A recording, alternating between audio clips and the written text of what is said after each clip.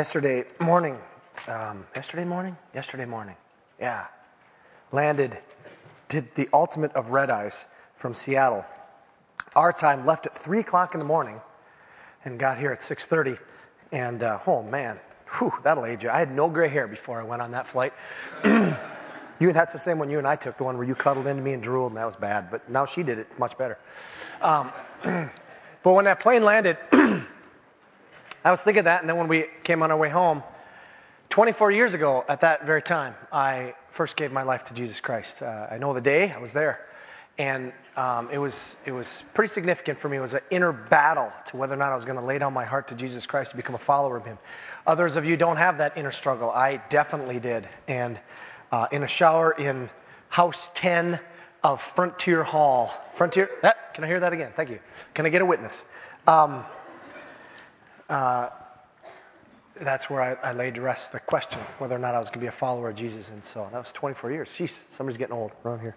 So I got a confession to make. I am. When I work with young preachers, and I always tell them, man, lighten up. You got 52 weeks a year. Don't dump the whole Bible on them. I'm going to dump the whole Bible on you today. I've been doing this for a few years now, but you're gonna get it. And this week, I feel like the Lord kind of blessed me with something, and I just feel this irresistible urge, I'm going to call it that, to just let you have it. So hang on, buckle your seatbelts. I'm going to teach you the entire Bible here this morning. And I know it sounds ridiculous. It's actually not. My goal, when afterwards you can tell me if I did. If you're here and you know nothing about the Bible, my aim, and I got a high aim this morning, is that you will leave and you will understand the entire course of the Bible. I am not kidding you. This is my aim. If you're here and you're already a follower of Jesus, my aim this morning is that you will see this course throughout the Bible that will so rejuvenate you that you will be transformed. Not just, that was a neat sermon. Fine, whatever. But, July 4th in your heart all the time, okay? That's where we're going. We got a lot to do to get there, so let's get busy.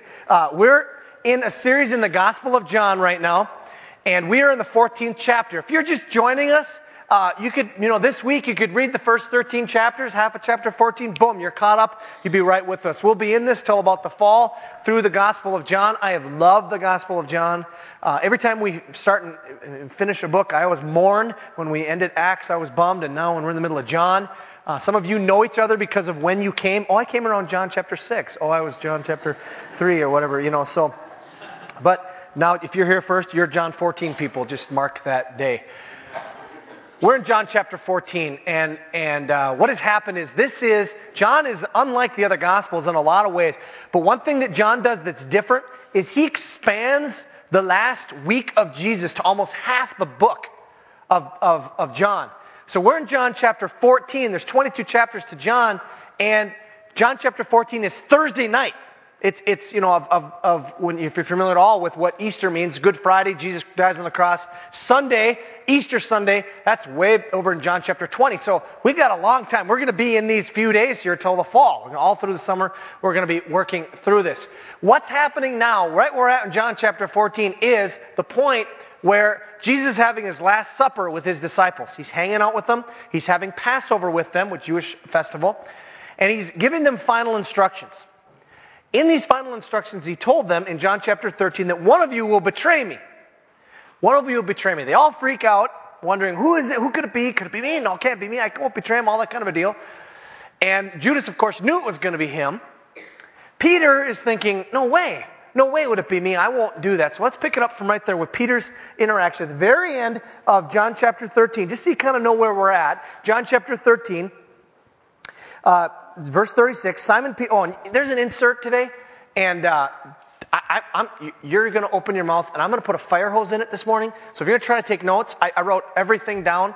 All the PowerPoint is on the website. Just sit back, you can just relax, because there's going to be a lot here. Okay, so Simon Peter asked him, John chapter 13, Lord, where are you going?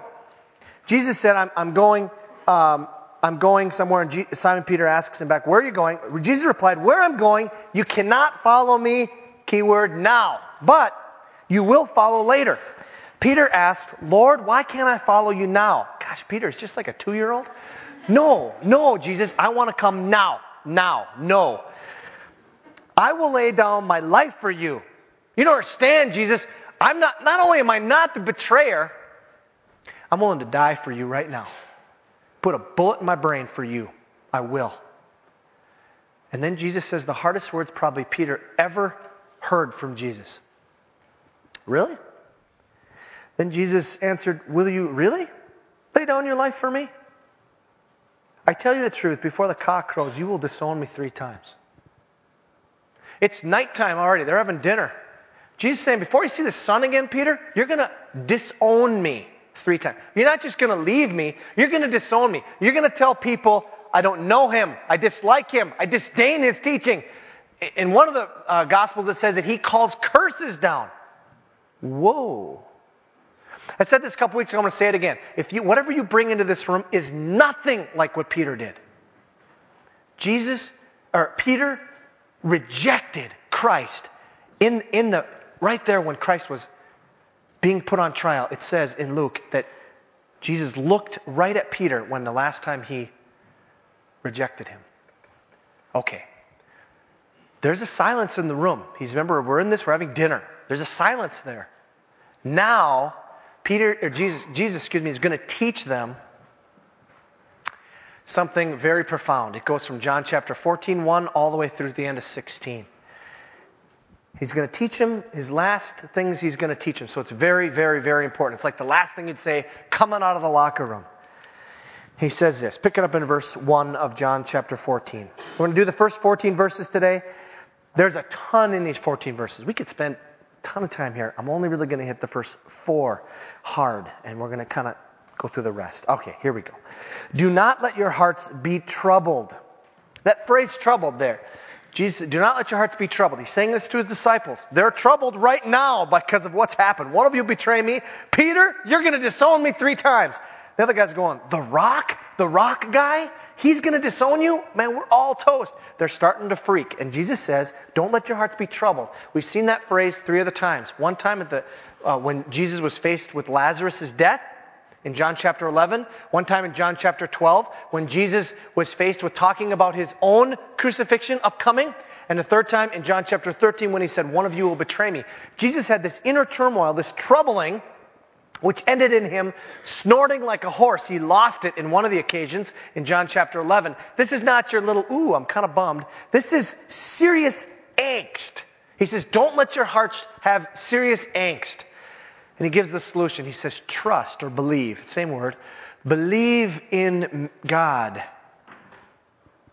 Trust also in me. Huge claim there. Saying, I am God. And he's going to say at the end of this section too. Trust. That's the answer. Now he's going to teach. In my Father's house are many rooms. If it were not so, I would have told you. I am going there to prepare a place for you. And if I go and prepare a place for you, I will come back and take you to be with me, that you also may be where I am. You know the way to the place where I am going. Now, he uses a word 3 times. The word's place. He says, I'm going to this place. And he ends it by saying, we got to remember that because it's going to be a little while before we come back. He says, you know the way to the place where I'm going. And then we'll find a question that they don't quite understand what that means, but just hang with me. He's talking about this place.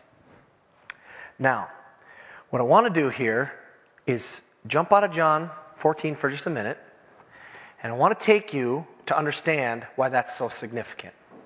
Basically, the Bible can be folded down into this. Simply this. The first 2 chapters of the Bible and the last 2 chapters of the Bible. And everything else is in the middle.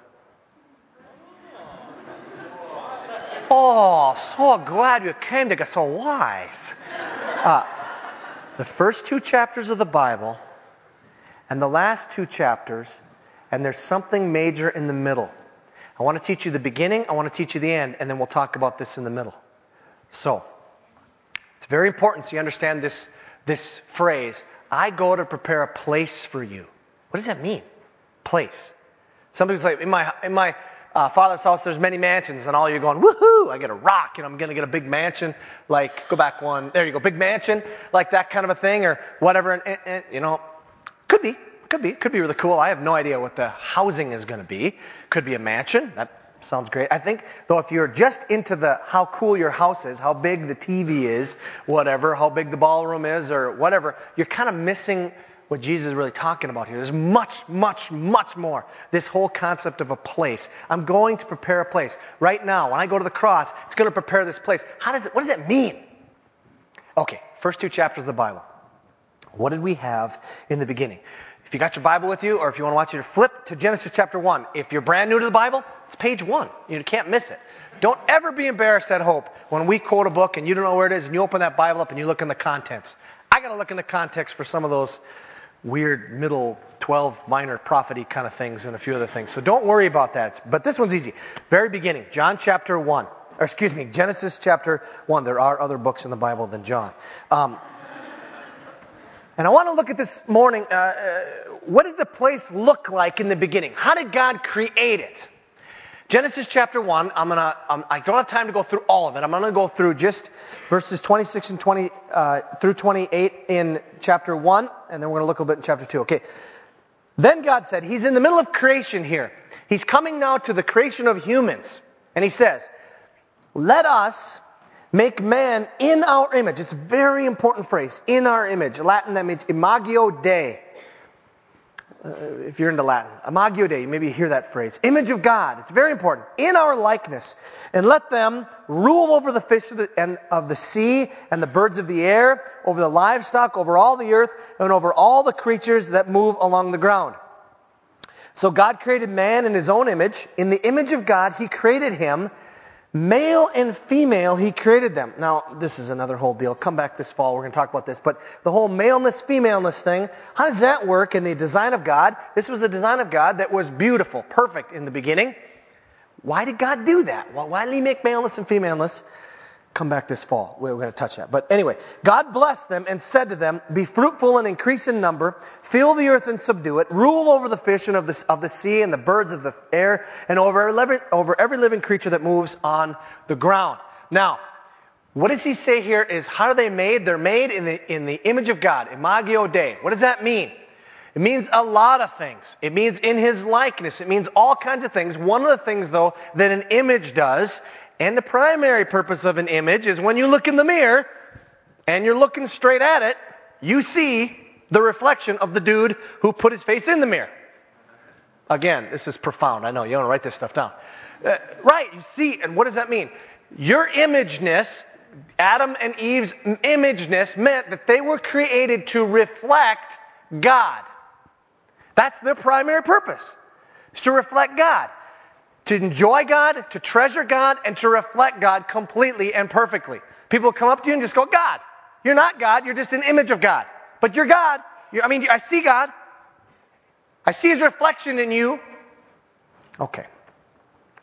Very important. Genesis chapter 2. Flip the page or flip over to the next side, whichever you go. Genesis chapter 2. We don't have time to go through the whole thing again. Pick it up in verse 4. If you if there were blue text underlined and you were to click on Genesis 1, 26 and 27, it would take you to Genesis chapter 2, verse 4, and it's kind of like explaining it a little bit more clearly. Genesis 2, starting in verse 4, this is the account of the heavens and the earth when they were created. When the Lord God made the earth and the heavens, and no shrub of the field had yet appeared on the earth, and no plant of the field had yet sprung up, for the Lord God had not sent rain on the earth, and there was no man to work the ground. But streams came up from the earth, and watered the whole surface of the ground. The Lord God formed the man from the dust of the ground and breathed into his nostrils the breath of life, something we didn't see before. So he takes him out of dust, forms him, breathes on him, becomes living.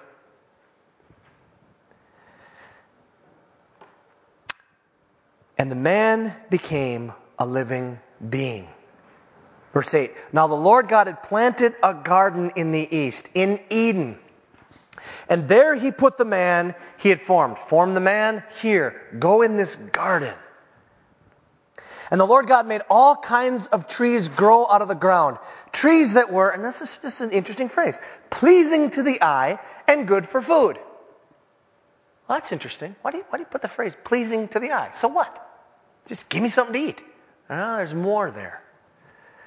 In the middle of the garden were the tree of life and the tree of the knowledge of good and evil. Skip down to verse 15. The Lord God took the man and put him in the Garden of Eden to work it and take care of it. And the Lord God commanded the man, you are free to eat from any tree in the garden, but you must not eat from the tree of the knowledge of good and evil. For when you eat of it, you will surely die. Then the Lord God said, it is not good for the man to be alone. I will make a helper suitable for him. And if you read the rest of chapter 2, he creates Eve. And there's this beautiful marriage ceremony there where Adam and Eve come together in the first wedding. And that's just like, whoa, this is awesome. God created this beautiful garden. Adam's there, and he comes together, and there's this relationship, unlike the relationship he had with any of the other animals, because he names them. If you remember from Genesis chapter 2, he names them, but it's not really wanting to connect. With Eve, there's a connection, a perfect connection. Now, what's in this? What's in Genesis 1 and 2? What are the aspects, those beautiful aspects of Genesis 1 and 2? Number one, there's a place. They had a place. This place was the Garden of Eden. It was home in every sense of the word. There's three aspects I want to talk about this real quick. First of all, it was peace. It had peace and it had safety. There was safety in it. You didn't even know any harm. There was no such thing. Carol and I have lived in our house for 16 and a half years. There's something about when I walk in the door that just makes me go, home. It could be the smell of my shoes or I don't know what it is. But there's something that has come through. And I just like our house. It just feels home. That is a small smidgen of what it felt like in the Garden of Eden. There was just a homeness. There was peace. There was safety. Everything was beautiful. Don't take that for granted. Those of you who are not, artistic types. Beauty is very important to God. Why? It's pleasing to the eye, it says. There's something about it.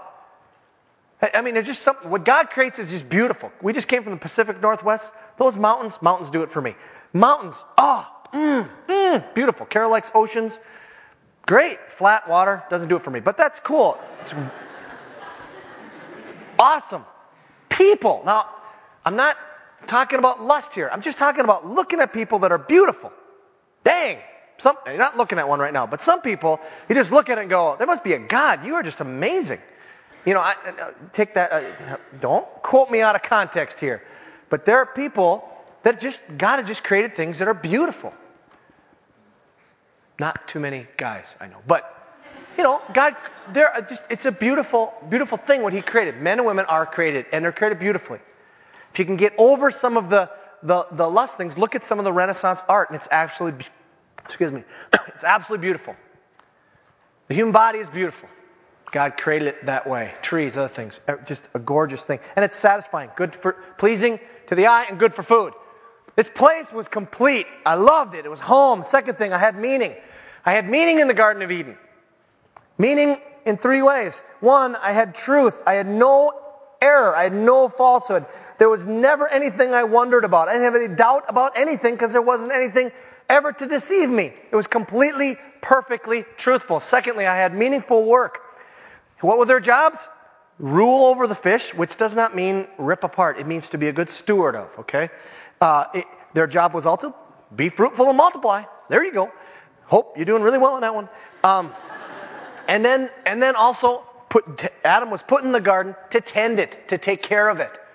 But meaningful work. By the way, work is not the curse. We'll see that in just a minute. Hard work, toiling work is the curse. Not work. Meaningful work. Third thing, we had perfect human relationships, reproduction. Perfect. There was no strife between Adam and Eve. Zero. It was perfect. There's never existed since that time a perfect human relationship. Person you're sitting next to right now? Mm-mm. Mm-mm. Mm-mm. The best there ever has been is half. And that was when Jesus was on the earth. Anybody he related to, his side was perfect. The other side, not so much.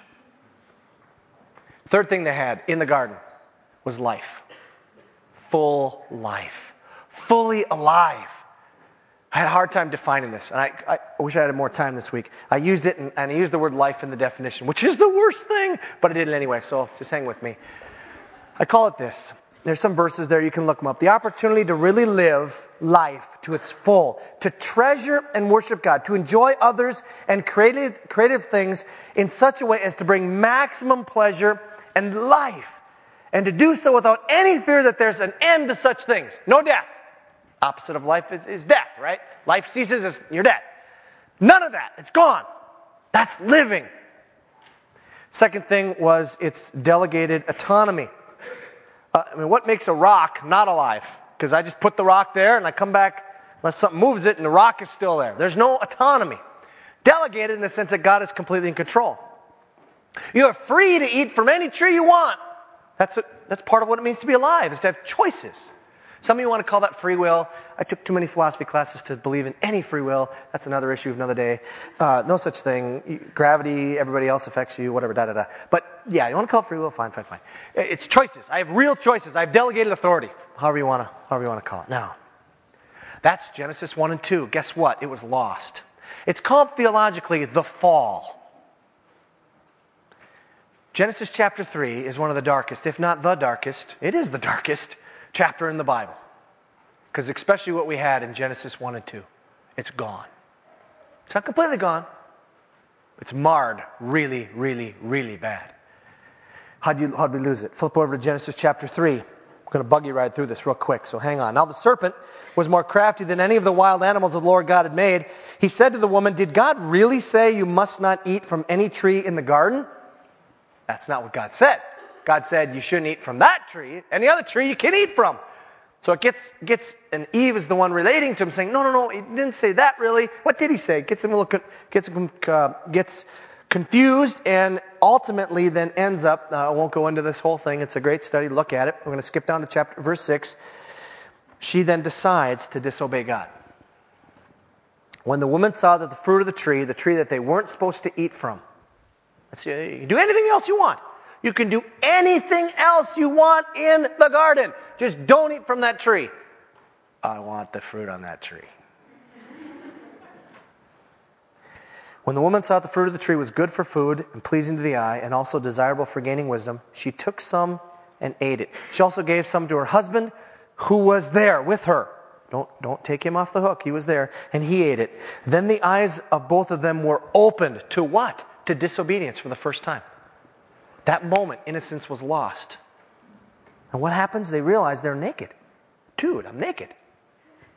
It's kind of different. If you were only naked, and the only other person there is Eve. It's my wife. But somehow that was like, I'm naked. This is weird. So they sewed fig leaves together and made coverings for themselves. Fig leaves. I don't know much about fig leaves. I'm guessing maybe 6 hours is as much you get out of a fig leaf. You don't get a lot of time out of a fig leaf. But it's temporary, I guess, works. Verse 8, then the man and his wife heard the sound of the Lord God as he was walking in the garden in the cool of the day. There's something beautiful about this imagery that shows the relationship that Adam and Eve had, past tense, with God. That God, it talks about God being right there with them, walking with them in the cool of the day in the garden. It's imagery. It's beautiful. How do they relate with him now? And they hid from the Lord God among the trees of the garden. Whoa. What happened to Imago Dei? It got marred. But the Lord God called to the man, where are you? He answered, I heard you in the garden and I was afraid because I was naked. So I hid. Fear, shame, and hiding from God. Ooh, things have changed. And God says, who told you that you were naked? Have you eaten from the tree from which I commanded you not to eat? The man said, here we go, here comes the blame game. The woman you put here with me, she gave me some fruit from the tree and I ate it. Then the Lord God said to the woman, what is this you have done? The woman said, the serpent deceived me and I ate. And it's interesting how God, when he pronounces this, everything changes. And he starts with the order of the blame. The way that they blamed them. First, the serpent. So Lord God said to the serpent, because you have done this, cursed are you above all the livestock and all the wild animals. You will crawl on your belly and you will eat dust all the days of your life. And I will put enmity, strife, conflict, war living in a land where people kill each other. I will, between you and the woman, and between your offspring and hers, he will crush your head, and you will strike his heel. Prophecy about Christ eventually. But what's going to happen? All of a sudden now, things have changed, and there is now enmity in the world. There wasn't before. There is now. Verse 16. To the woman he said, I will greatly increase your pains in childbearing. Remember, that was part of the blessing. Meaningful work. I'm gonna make babies, lots of them, be fruitful and multiply. Now it's going to be painful that will happen. And you'll give birth, with pain you will give birth to children. And here comes the rest of this curse. Your desire will be for your husband, and he will rule over you. No longer is it this perfect relationship thing. The husband is going to rule. There's going to be this fighting for who can get on top. Marital is going to look like that. It's going to have strife in the marriage. If you're married and yet there's not a few of those in your life, give me 5 minutes with you. I can get there. To Adam, verse 17, he says, because you listened to your wife and ate from the tree about which I commanded you, you must not eat of it. Cursed is the ground. The planet is cursed because of you. Through painful toil. No longer meaningful work. No longer work is my joy. I get to tend the garden. Cool. Now, through painful toil, you will eat of it all the days of your life. It will produce thorns and thistles for you, and you will eat the plants of the field. By the sweat of your brow, you will eat your food until you return to the ground. Oh, you're going back. There's going to be an end to you now, pal. Since from it you were taken, for dust you are, and to dust you will return. Death now comes in. Wasn't there before. Adam named his wife Eve because she would become the mother of all the living. The Lord God, in grace, this is amazing. That'd be the end of me. That'd be the end of the Bible if it were me. Just trash you. You're done. You disobeyed. Start again or something. I don't know what I do, but God does something. He takes their fig leaf garments, Walmart City, gives them Macy's. The Lord God made garments of skin for Adam and his wife and clothed them. And the Lord God said, the man has now become like one of us, knowing good and evil. He must not be allowed to reach out his hand and take also from the tree of life and eat and live forever. You might think, doesn't sound very graceful. Oh, dude, that is graceful. If you eat from the tree of life after this point and you stay in the state you are for eternity, that is not good. And those of you who are saying, I love my life. My life is great. I wish I could give you 15 seconds of heaven. And you'd come back and you'd say, this sucks. Now, have a good life. I love to live life. I love to laugh. I love to play. Nothing wrong with that. But compared to what it was like in the garden, you don't have a grip if you think this is everything. You don't understand the Bible if you think this is everything. So the Lord God banished him from the garden to work the ground from which he had been taken. After he drove the man out, they're kicking and screaming, get out! He placed on the east side of the Garden of Eden cherubim and a flaming sword flashing back and forth to guard the way of the tree of life. Why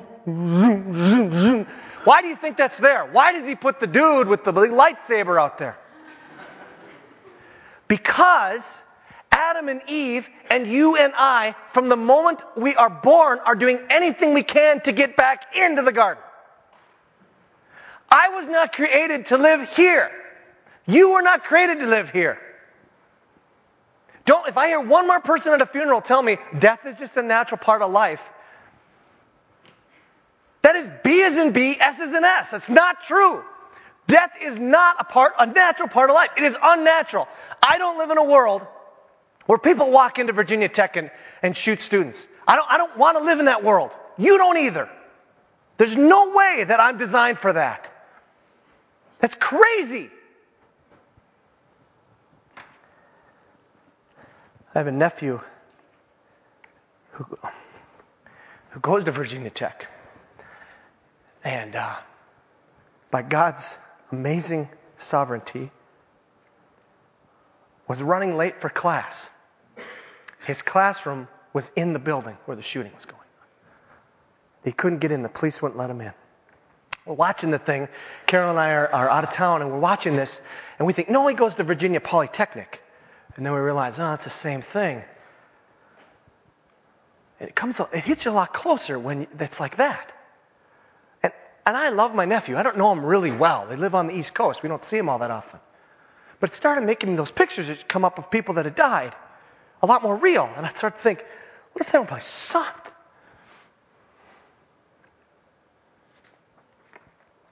I was not designed to live here. These days I just want to take a brick and throw it through my TV. If you don't feel that, you don't understand that you want back in the garden. You want back in the garden, and so do I. And that's why the cherubim are there.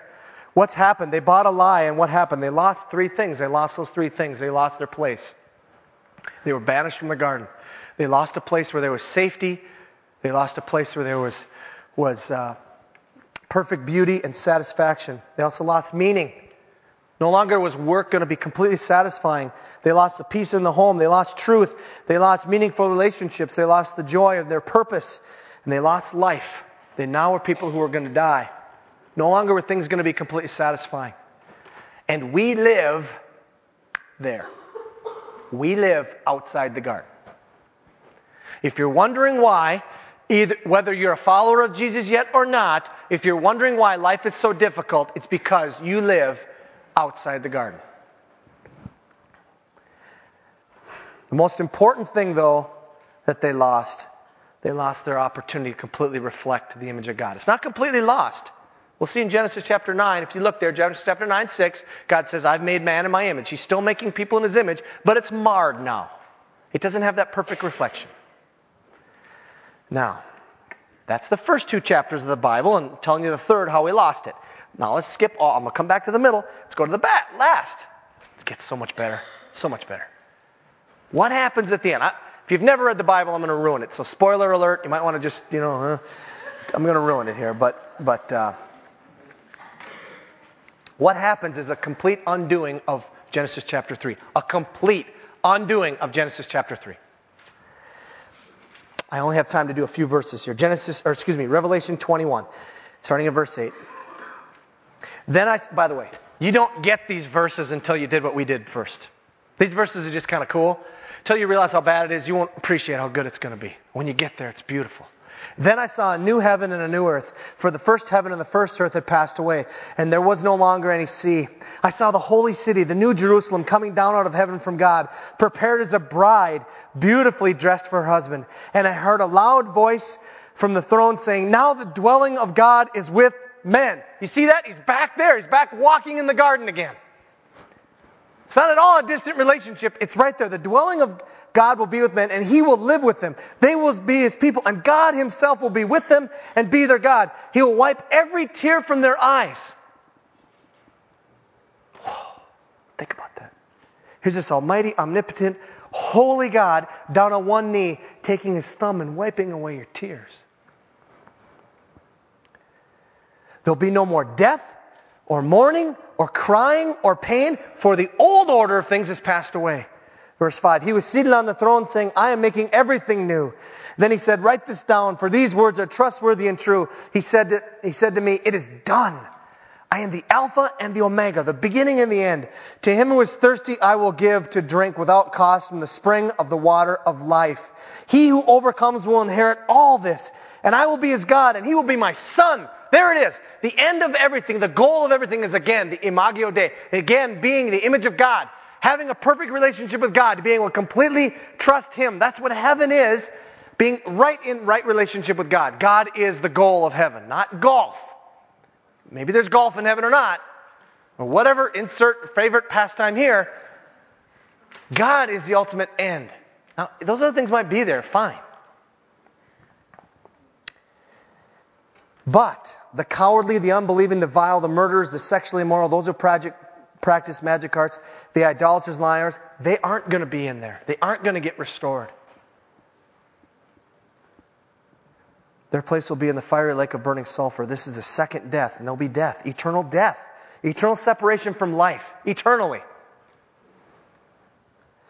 Then the angel showed me, now I'm going to skip over to chapter 22. Then the angel showed me the river of the water of life, as clear as crystal, flowing from the throne of God and of the Lamb, down the middle of the great street of the city. And on each side of the river stood the tree of life. There's the tree again. Now we can eat of it and live in a way that's living and life-giving. bearing 12 crops of fruit, yielding its fruit in every month, and the leaves of the tree are for the healing of the nations. No longer will there be any curse. There's no more curse. It's gone. I would love 60 seconds without a curse. Sorry, getting a little excited. The throne of God and of the Lamb will be in the city, and his servants will serve him. They will see his face, and his name will be on their foreheads. They will be no more night. They will not need the light of a lamp or the light of the sun, for the Lord God will give them light. And what's our meaning and purpose there, right? What's our job? Next verse. And they will reign forever and ever. We get to reign? That's crazy. I'm a traitor. I'm the one who caused all this to happen, and God's going to make me a king and a priest and a one who gets to reign? That rocks. That's what Christianity is about, is those two chapters. Now, it's also about God giving you a meaningful life and getting you a good job and other things. Yeah, kinda. But that's just a little itty-bitty part of it. The big thing is, I'm going home. Now, just real quickly here. We live in kind of a weird thing. Hang on with me here. It's like this is the Genesis 3 time, and this is the New Age, and we kind of live a little bit of a Venn diagram time. We're right in the middle of that. Pardon my Mickey Mouse thing here, but okay, we're right in the middle of that. There's a little bit of an overlap. We get what I call now a taste. It's an hors d'oeuvre of that. You get a taste. Where is that? I lifted some verses here. I don't have time to go into them. We have a place. The place is, believe it or not, the church. The place is the church. And you might be thinking, the church? Other believers? There are times in my life when I'm around other believers, there's something in me that just comes alive for about 3.5 seconds. And I go, whoa, what was that? That smelled like Eden for a second. And then, now it smells like the fall all of a sudden. Ooh. There's people that I just love here, and there's people that, you just want to punch in the face. I mean, you're looking at one. You're probably just thinking, ugh. Yes, it's a taste. It's an hors d'oeuvre. We also have meaning. We have meaning right now. You're Christ's witnesses. There's verses there that explain what our meaning now is, to do the work of God. The work is to believe in the one he has sent. We have life. You have life right now. If you're a follower of Jesus, you have life. It's not completely consummated. That's coming, but you have it right now. So you have a taste, but it's not completely there. If you wonder why your life as a follower of Jesus is such a struggle, welcome to the normal Christian life. You live in a fallen world. Doesn't mean you can't be victorious. It certainly can, but it's hard. Okay. Now, that's all just a parenthesis there. Sorry. That's the thing. Jesus says, I'm going to make a place for you. And their hearts should have just rung. Oh, my goodness. That's what we want. They don't get it. They're very honest in the book of John because they completely don't get it. Look at Thomas's question. I love these two disciples, Thomas and Philip. They're just real honest. Jesus says, you know the way to the place I'm going. And Thomas says two things. Man, I don't know where you're going. I don't know how to get there. That's what he says. He says, Lord, we don't know where you're going, so how can we know the way? This is known as setting a guy up. Thomas is set up so Jesus can utter one of the most famous passages in all the Bible. Jesus says in John chapter 14, verse 6, I am the way. He doesn't stop there, though, because that's the question. How do we get there? I am the way. See this right here? That's going to be the way. You see, how do you get from Genesis 1 and 2 to Revelation 21, 22? The cross. The cross is the way. What's going to happen? I'm it. You got to go through me. But he doesn't stop there. He keeps going. He says, I'm the truth, and I'm the life. I'm the way, the truth, and the life. Those are the three things you lost in the Garden of Eden, by the way. That's the three things. You lost your place, you lost your meaning, you lost truth, and you lost your life. Jesus says, I'm all of it. I'm everything. I know one thing. I know it. Ever since we started Hope, I've known this. I know the answer to your question. It's Jesus. Now, the problem is I don't exactly know what question you're asking. I know the problem in my own life. I know the answer. It's Jesus. Jesus is the answer. He's the way, the truth, and the life. He satisfies everything. He is the way to my place. He's the one that gives me meaning, and He's the one that gives me life so I feel alive. He's my answer. I'm not exactly sure if I'm asking the right questions.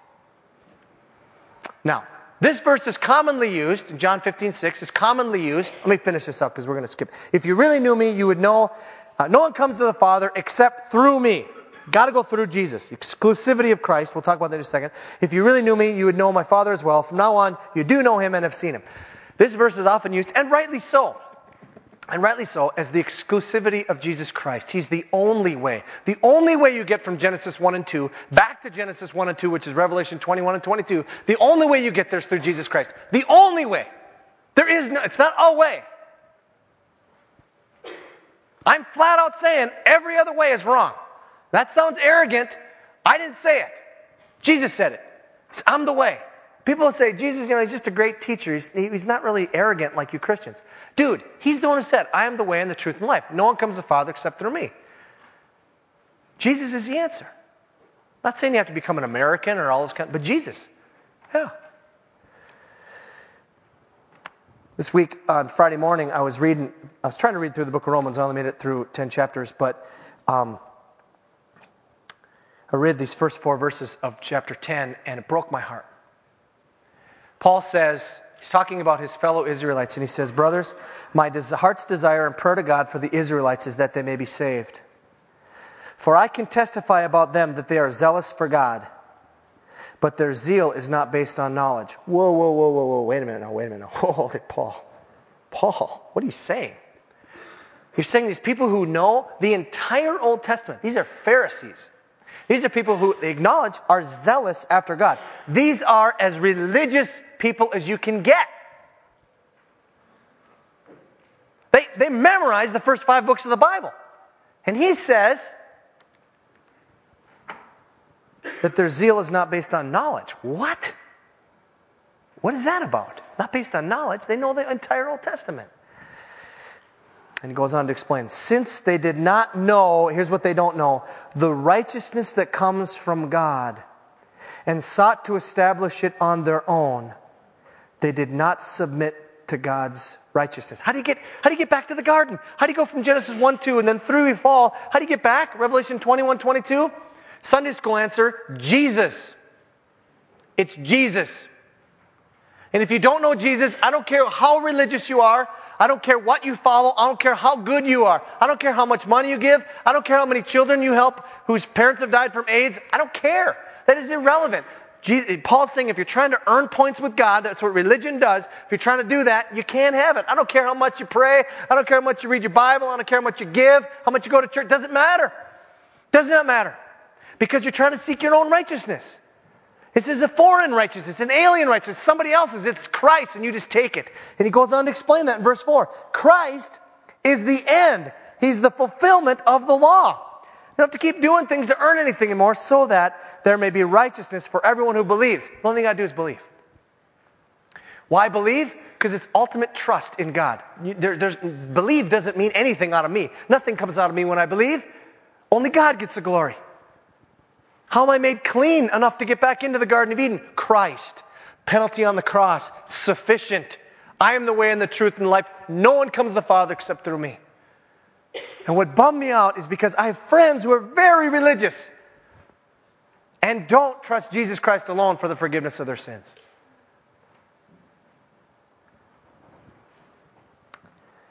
Philip then goes on in verse 8. He says, Philip is, again, these disciples are great. They are clueless. Philip says, Lord, show us the Father and that will be enough for us. By this time I can just see Jesus kind of saying, okay, let's all just take a breath here. Let's all just start over one more time.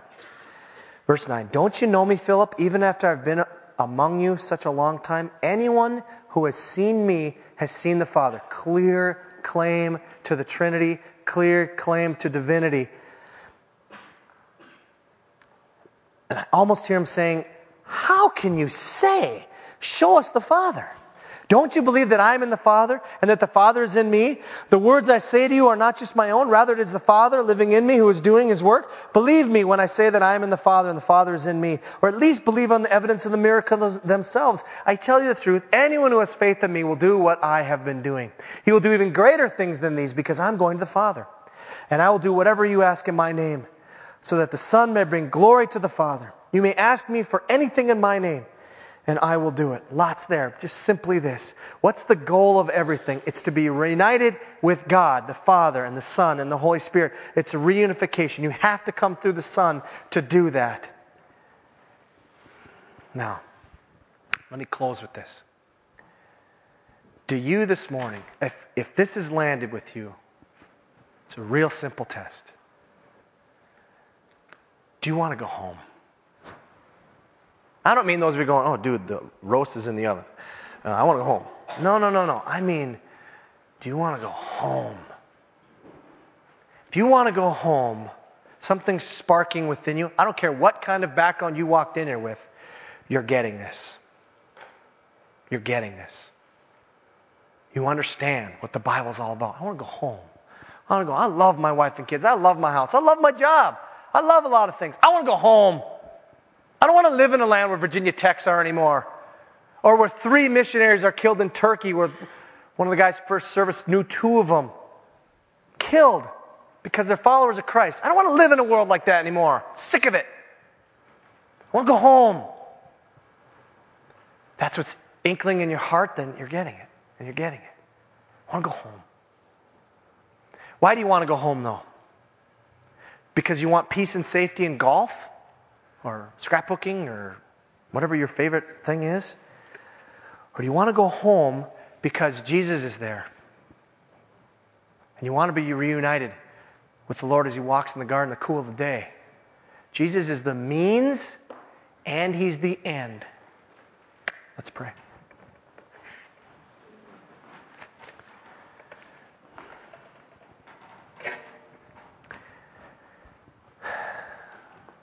Jesus, I feel very humbled this morning just because so much resonating within me on this, and yet only by your Spirit can you just take things that I had at a scale of 1 to 10 and push it to a 10 in people's hearts. So Lord God, by your Spirit, would you do that? Just work in our hearts. God, if there are people in this room who have absolutely no desire for you and absolutely no desire for heaven, would you open their eyes to see what Eden was like, what the new Eden will be like? Open their eyes, God. Give them a taste. I pray, Lord God, for people in this room, for the first time in their lives, they're realizing that Jesus Christ could be their Savior right here, right now. That this moment, that they could be on their way to this heaven, that they could trust Christ alone for the forgiveness of sins. Not religion, not a list of rules, but Jesus Christ, the finished work on the cross. So I pray, Lord God, if there's people in this room right now that would like to say, I want to end it, just like I did 24 years ago. I want to end this resistance against you. I want to end it right now. I lay down my life. And Jesus Christ, I allow you. I receive you. I take you as my Savior, as my Lord, as my treasure. I take you. God, give them courage to do that. It's going to mean it's going to cost everything. It's going to be a change of life. God, for those of us in this room right now, it's a change of life for us too as we've heard this. God, will we just not be satisfied with things of this world, whatever they are? We just be satisfied. That you'd use events in our lives like Virginia Tech to remind us that this is not the way we were designed to be, that wicked deeds make us scream to want to be home. Right now, Lord God, I just pray for the people in Virginia, especially those students at Virginia Tech.